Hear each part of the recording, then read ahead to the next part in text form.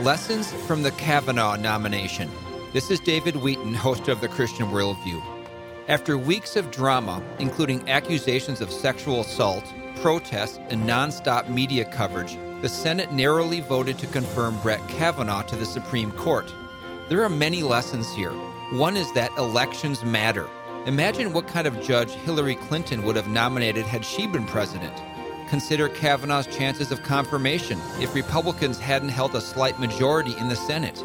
For Christians, voting for candidates at all levels who most closely approximate a biblical worldview, including the right to life for the unborn and the presumption of innocence for the accused, is a privilege not to be squandered.